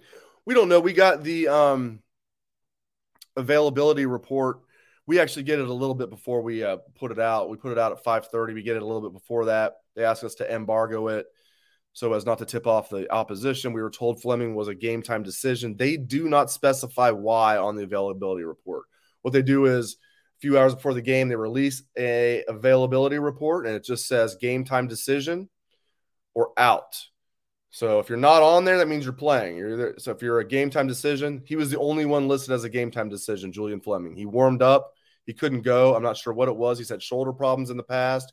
He's been dealing with a hamstring. I'm not sure what this was, but obviously it's not a long-term injury if he was a game time decision and he was in pads and able to warm up. So that's good, but it's bad that he continues to be just nipped by the injury bug. It's never anything super serious, but, Julian Fleming was the number one wide receiver recruit in the country in 2020 and just can't seem to stay healthy. So that's what happened there. We got Steve Hellwagon. Steve Hellwagon, how you doing, my friend? Welcome to the show. I'm good. I'm going to move over here out of the way. That way I'm not bugging people. I'm down here in the bowels of – this is the beautiful bowels of Ohio Stadium right here where the photographers work. I came over here to get with our guy, Dan Harker, who took some photos today for us. And, we're just flying by the seat of our pants here right now. We just came out of the interviews. Dave, they talk about having to win left-handed sometimes. And when Jackson Smith and Jigba doesn't play and no Cam Babb and no Julian Fleming, you're down, you're down two or three of your top guys. So – you have to win left-handed sometimes, and a great effort by the defense. They gave up probably 3 or 4 big plays, and yet the first series was huge where they held them to 3, slammed the door on them. And, a lot of praise to go around, a lot of things that need to be cleaned up. And I don't know. That's just, people are going to compare, well, Georgia did this to Oregon and, Alabama did this to Utah State or whatever. And it's like, I don't know that Notre Dame's the number 5 team in the country. I think they're going to be offensively challenged probably all season until like a Lorenzo Styles or somebody comes along to kind of kick them in gear. But Buckner, I thought he played pretty well on the whole. And, I don't see that that's a team that's going to score a lot of points all season. So, let's don't break our arm patting ourselves on the back just yet. But talent equated game. You won by 11, and good start I think for this team, and a lot of lessons learned. What are you hearing about Julian Fleming and Jackson Smith-Njigba? They're hoping to get Julian Fleming and Jackson Smith-Njigba back for next week. They're hoping. Julian Fleming tried to warm up, came out for early warm-ups, but just couldn't go. And so when that happened, they shut him down. And then Jackson Smith-Njigba, obviously, he got, as you guys saw in the replay, got elbowed in the back of the head, and his helmet flies off. And they don't throw a flag. They don't review it. Total horse shit. Total ACC officiating horse shit, in my opinion. I just talk about protecting the players. The guy who's upstairs, when the guy's helmet comes off and it's obvious he's been hit in the head, doesn't that trigger the guy buzzing down? He buzzed down to check my call for targeting. Exactly. Total bullshit, Dave. I just a lot bullshit. Yep. I don't understand it. I don't understand how a guy can be. And when you slow it down, he gets the first contact with Jackson Smith-Njigba is this guy's elbow hitting the back of his head. That is above his neck. The last time I checked, and it was in the back of his head where he didn't even know it was coming. We're talking about protecting the players and whatever, and what's a good hit and what's not. But it was like they were in such a hurry. I think Ohio State was trying to run tempo and didn't care. And I don't know. I don't get it. I don't understand it. So that's the first thing is I guess he injured his lower leg, may have twisted his ankle as he landed awkwardly on that terrible hit on the sideline.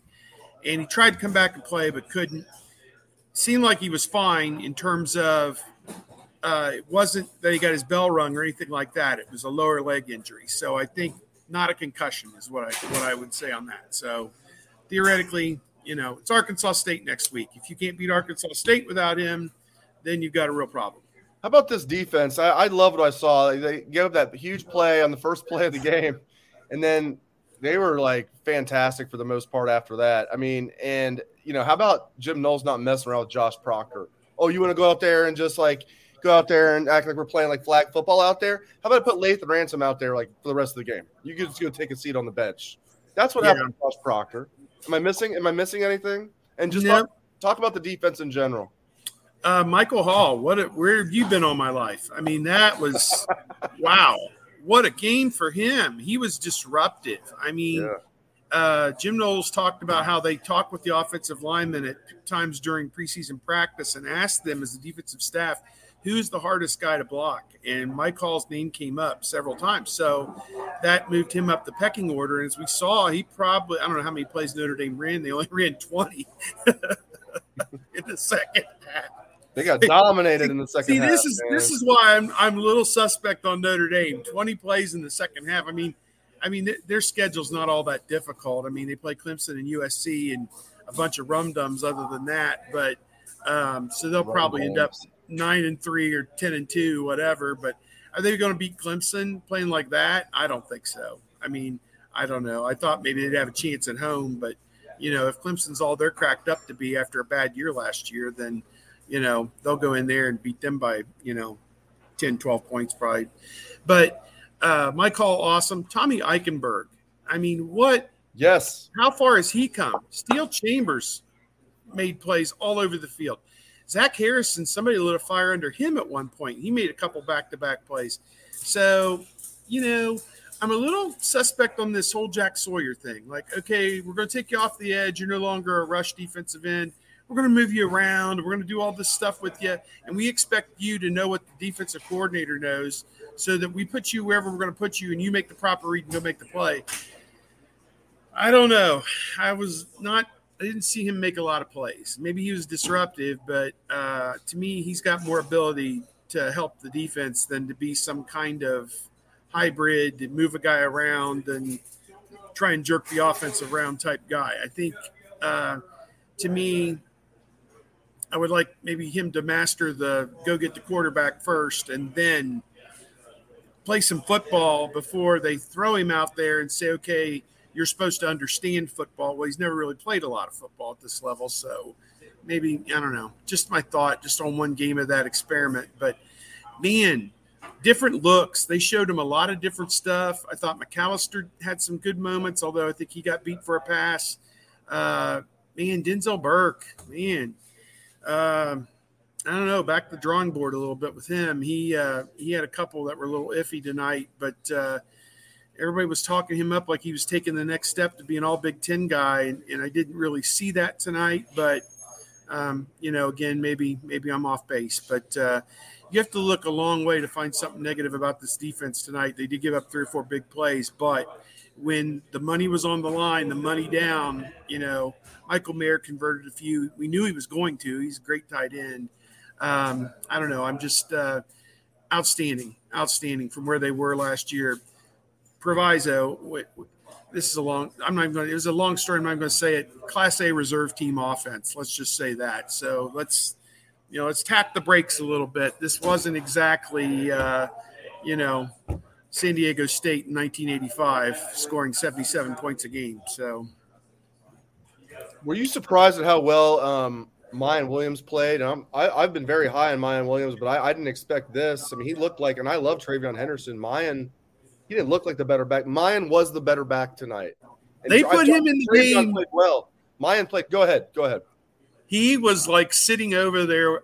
Third series, they finally put him in the game. And he's like, I'm taking guys with me. I'm bouncing off guys, and I'm taking guys with me. He ran with anger. Like, he reminded me of Joe Montgomery. You remember him back in the late 90s. 33, yeah. He ran with some anger at times. I mean, and you would talk to him, and you could see the anger in his eyes. He had a lot of rage build up from a tough upbringing in Chicago, and which he likened to Beirut, which I'll just tell you what was going through his mind. I don't know that Mayan Williams had it that bad down in Cincinnati, but Cincinnati really came through big for Ohio State tonight. I think he's one of those guys, no doubt.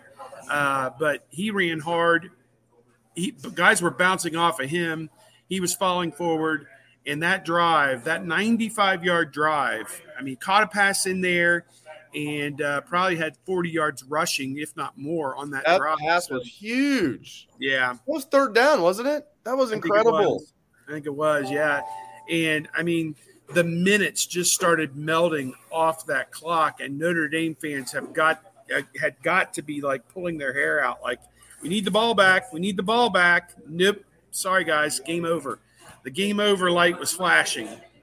As soon as they punched that in, it was 21-10. They weren't coming back from that. All right, anything else from the press conference that we need to know about? We had Patrick Murphy on before I let you go. I know you need to get back to work. Nothing dramatic. I mean, man, we're posting the videos. You got to see the Stroud video and Xavier Johnson video, and they were remarkable. And, I mean, those were the high points, I think. Abuka, I asked him, did you expect? I mean, 9 catches for 90 yards. I mean, he was arguably the offensive player of the game other than maybe Mayan Williams. So, I don't know. I'm intrigued by what I saw. And as Day said, we wanted to be known as more than just a talented team. We wanted to be known as a tough team. Well, the toughness wore through tonight, and they beat down a good Notre Dame team. Time will tell whether or not it's a great Notre Dame team, but, for one day, like where Ohio State's at. Well, Steve, I like where you're at, Ohio Stadium. Thank you very much, my friend. Appreciate this was a red letter day, Dave. I parked my car at 8:30 this morning. We went back home because I wanted to get a good spot for tailgating, and came back, and we had probably 50 people come through our tailgate and just stood there and laughed and watched football, not particularly good football with that Oregon game. Good Lord. And some of the other shenanigans. NC State, North Carolina, both wriggled off the hook somehow. And, it was Iowa. I didn't watch one play of that game, but I understand they won 7-3 with a field goal and 2 safeties. That's exactly right. Against an FCS team?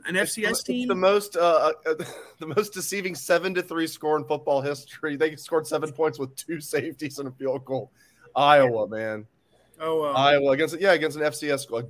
South Dakota State is a good FCS, but still Iowa, man. Two safeties. The best part of being 1-0, Dave, is the chance to be 2-0. So right.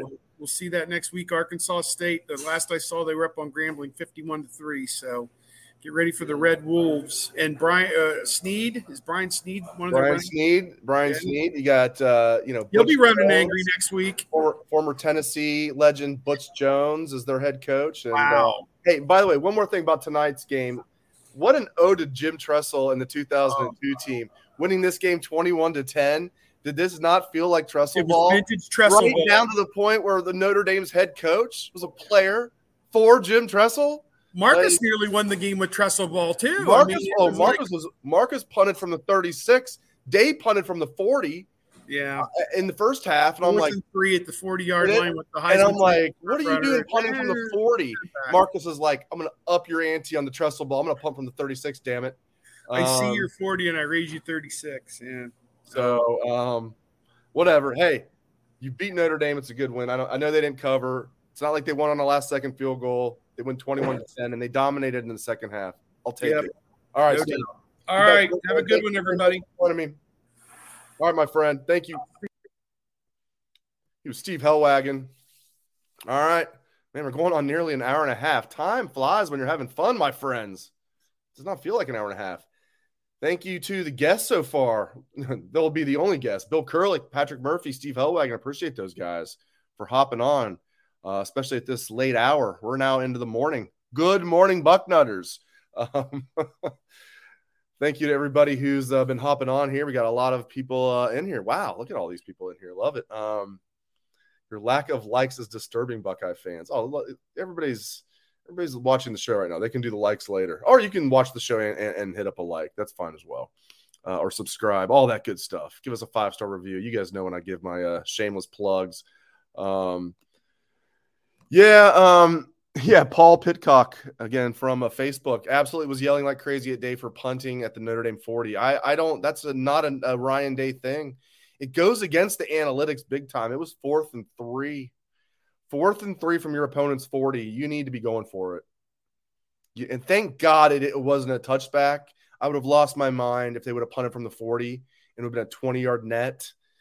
Like, at least they downed it like at the 6, so it wasn't that bad. But, like, you got to go for it there. And then Marcus Freeman's punting from the 36. It's like they were just going full Tressel ball. Hey, it worked. It worked. Did Chris Gamble make it tonight? I don't think so. Chris is very private. Yeah, as you mentioned, Mike Doss says he's gone incognito. Chris has always been like that. I wouldn't worry about it. I mean, his son is on Twitter. His son plays, and his son lives with Chris and his wife. Like, Chris is just a very private guy. Probably has more money than he knows what to do with.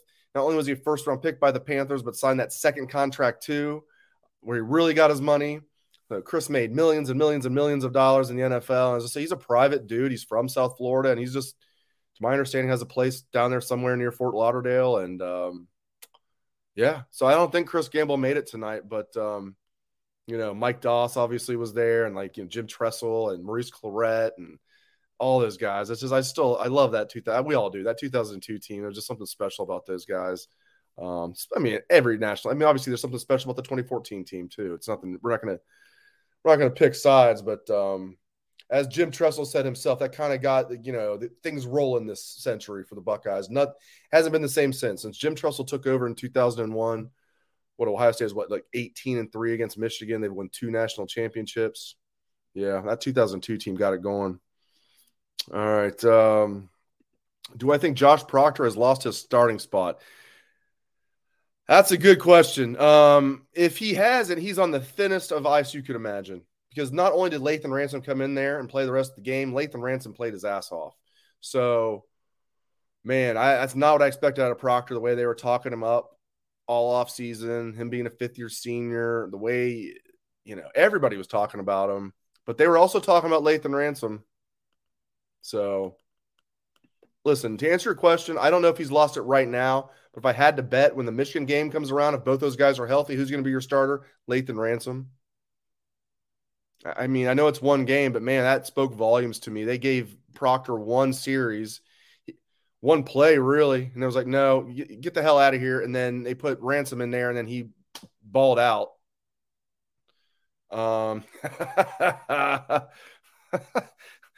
KMW has jokes. Dave, did Foskey play for Notre Dame tonight? Yeah, he was out there. I see you clowning a little bit. We have John on Facebook saying Josh Proctor will be okay. Okay.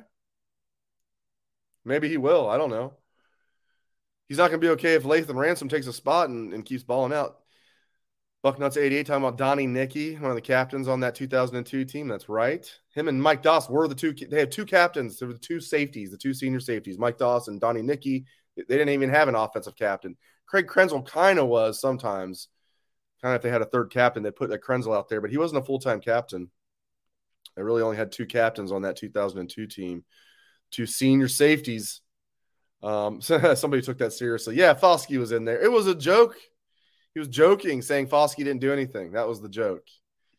Okay, I like the classy comment here. I like this. Steven saying good luck to Freeman and the Irish rest of the year. I agree with that.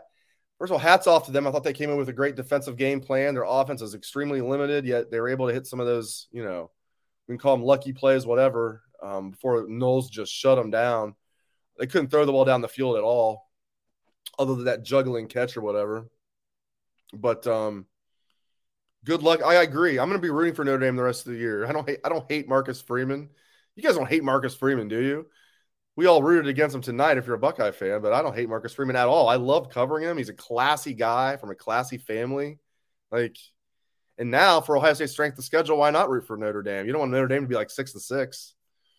So, whatever. Yeah, Notre Dame is tougher than we thought. I agree.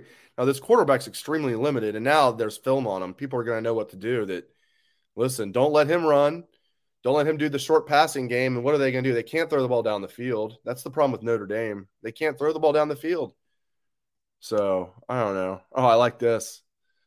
Should Tressel have dotted the I? I'm biased, yes. And for people that say, well, don't you have to be in the band to do it or this? No. I was at an Ohio State game where Buster Douglas dotted the I. And it wasn't like an alumni band. It was like the real thing. It was,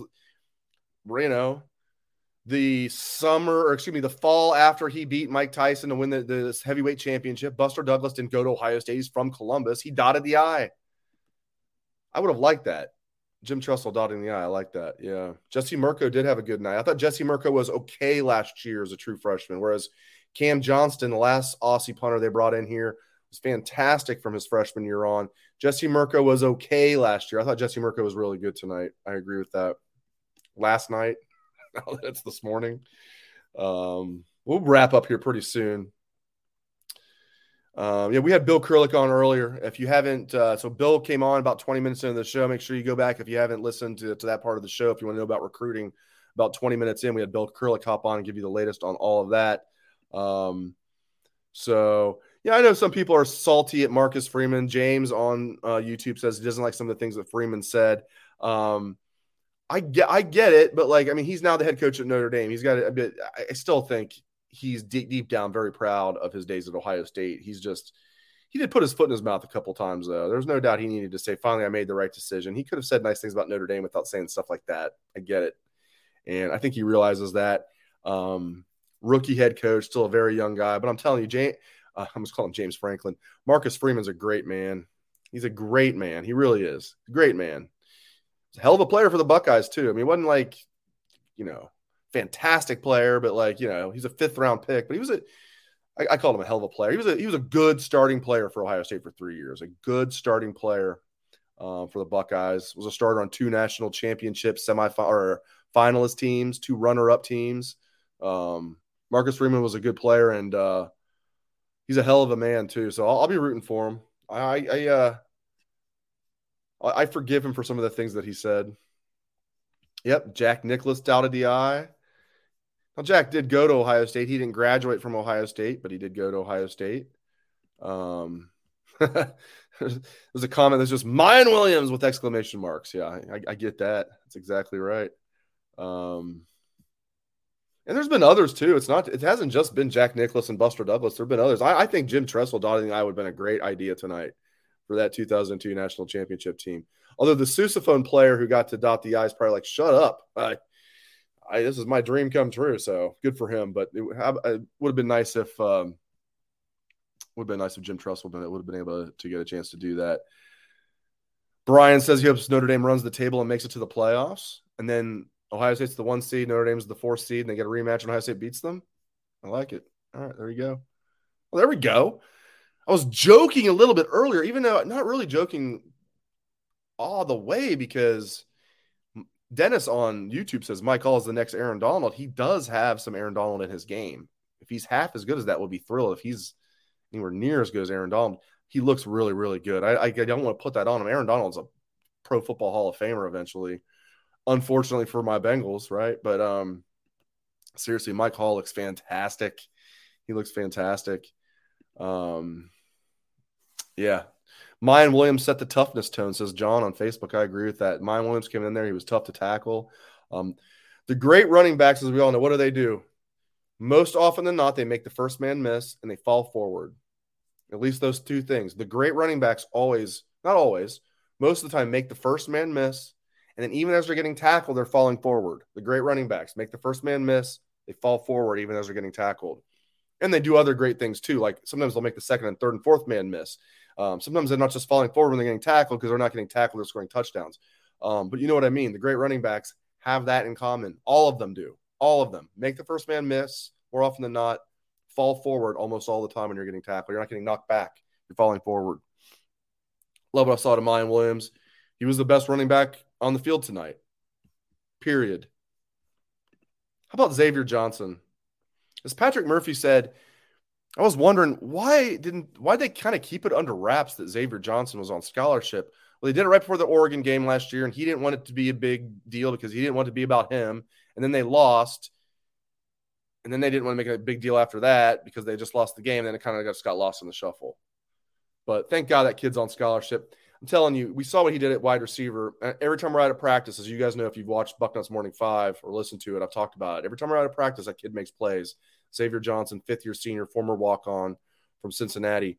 And for those that forget, we see what he's doing at wide receiver now. Earlier in his career at Ohio State, he played running back on the scout team.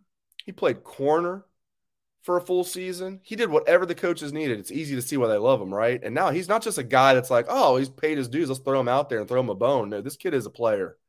Now, is he a superstar? He's not a superstar. They need JSN back to be what they need to be. But I'm telling you, Xavier Johnson, this is not some like, former walk-on feel-good story who he can't really play that well, but we're going to throw him a bone. This kid is legit. They've got true freshmen that they could throw out there that, could hold their own, like Keon Grays and other guys. Xavier Johnson is a good player. He is a legit Ohio State wide receiver. Again, he's not a superstar, but he is a good player, as we've all seen.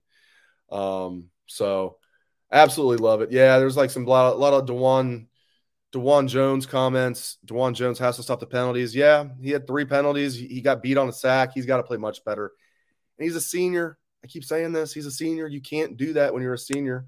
Now he did. Jonathan has his back here. DeJuan Jones did have his share of pancakes. Listen, DeJuan Jones is fun to watch as a run blocker when he gets his hands on the defender. It's like it's over. Forget about it. I don't care who it is. He will just destroy you. But 3 penalties as a senior, no. You've got to be better. You can't let your quarterback get killed like that. And there are other times that he didn't give up a sack where he still got beat. But I agree. DeJuan Jones can be a dominant run blocker at times, and it's fun to watch. But a lot of questions about Tanner McAllister. Yeah, he played. He didn't make any big plays, but he was out there. A lot of people are wondering. He was the slot corner. But keep in mind, Notre Dame, they're running a lot of power looks out there.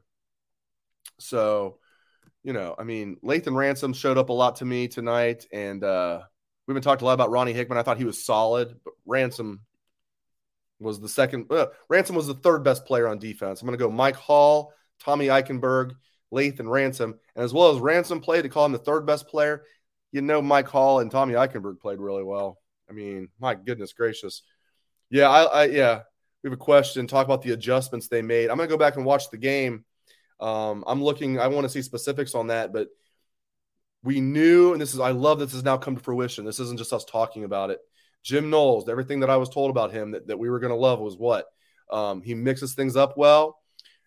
He disguises things. He confuses the opposing quarterback. You're going to get a lot of tackles for loss. And sacks. He's aggressive. You're going to give up some big plays here and there. And then the other thing, what are you going to love about him? In-game adjustments. And we saw that. And I don't want to sit here and talk out of my rear end and tell you exactly what those adjustments were. I'm going to go back and watch the game. I'm going to have my written what we learned. But there were definitely great adjustments because Ohio State – and by the way, even in the first half, other than that 50-yard play, which is kind of lucky, the first play because they almost got a sack, and then Proctor just whiffed on a tackle to let him go for 50 yards. And then you had the penalty tacked on top of that. Even after that in the first half, the defense was actually pretty good. And then the defense just locked him down in the second half. So I agree. I don't know specifically what adjustments Knowles made. Basically, but without watching it, I think what he said was, we already knew you couldn't throw the ball down the field. Now we're even going to sell out even more. There's no way you're going to do the quarterback run. Not that they were effective with that really much anyway, even early. You're not going to do these little short dink and dunk passes anymore. We're going to make you throw the ball down the field, and you're not going to have much time to do it, by the way, either, because we're going to be in your face before long. So I'm guessing that was the adjustment, was just like enhancing what they were already doing. Like, they probably going in didn't think that this kid could beat them throwing the ball down the field, that he was just going to dink and dunk, and they were going to try and run the ball, including the QB run. The Buckeyes shut them down. Love seeing the Silver Bullets back. The Silver Bullets are back. We knew early in 2019, the 2018 defense was awful. We knew right away in 2019 under Hafley, the way they were flying around, that they were back, that the Ohio State's defense was back. We know Ohio State's defense is back, period. I don't even need a second game. I know they're back. I saw what I needed to see, the way that they're flying around. That is a Ohio State Silver Bullet defense. I love it. All right. Well, hey, I appreciate you guys joining me. Went a little later than what I meant to. Really, really appreciate you guys joining me on this show, this marathon version. First one of the season, What We Learned Live, Ohio State 21, Notre Dame 10, Buckeyes 1-0. I will do a written version of What We Learned for the site on Monday. Again, thank you very much for joining me. Hope everyone has a great rest of their Saturday night / Sunday morning, and a great Sunday, and a great Labor Day weekend overall. Good win for the Buckeyes tonight. Don't get it twisted. This was a good win over a Notre Dame team that came ready to play. Was it a blowout? No. The Buckeyes cover? No. This was a good win. When we look back on it, this will be a good win. That's what it's all about, and I love what I saw of this defense. And this offense will be elite. You're not going to be worried about a Ryan Day offense, are you? I'm not. As long as Jackson Smith-Njigba is healthy, and it sounds like from the press conference that he is, he's going to be okay. This offense will be elite. Give Notre Dame credit for a good defensive scheme. And then the Buckeyes dominated in the second half, took care of business. Ohio State 21, Notre Dame 10. I'm Dave Biddle. This has been What We Learned Live. Thank you very much for joining me. Hope everyone has a great rest of their holiday weekend. Thanks again. CBS Tonight. TV's hottest show is Fire Country. I'm not a hero. I'm in orange for a reason. They're taking 12 months off your sentence. You're free. Lady, with a special epic season finale. Now that I'm out, I need something to get me up in the morning. You are a firefighter. Used to be. That will be unforgettable. In the name of your life's happiness, go get your girl. She's getting married tomorrow. Since when do you let anything get in the way of what you want? The Fire Country season finale tonight, 9/8 Central on CBS and streaming on Paramount+.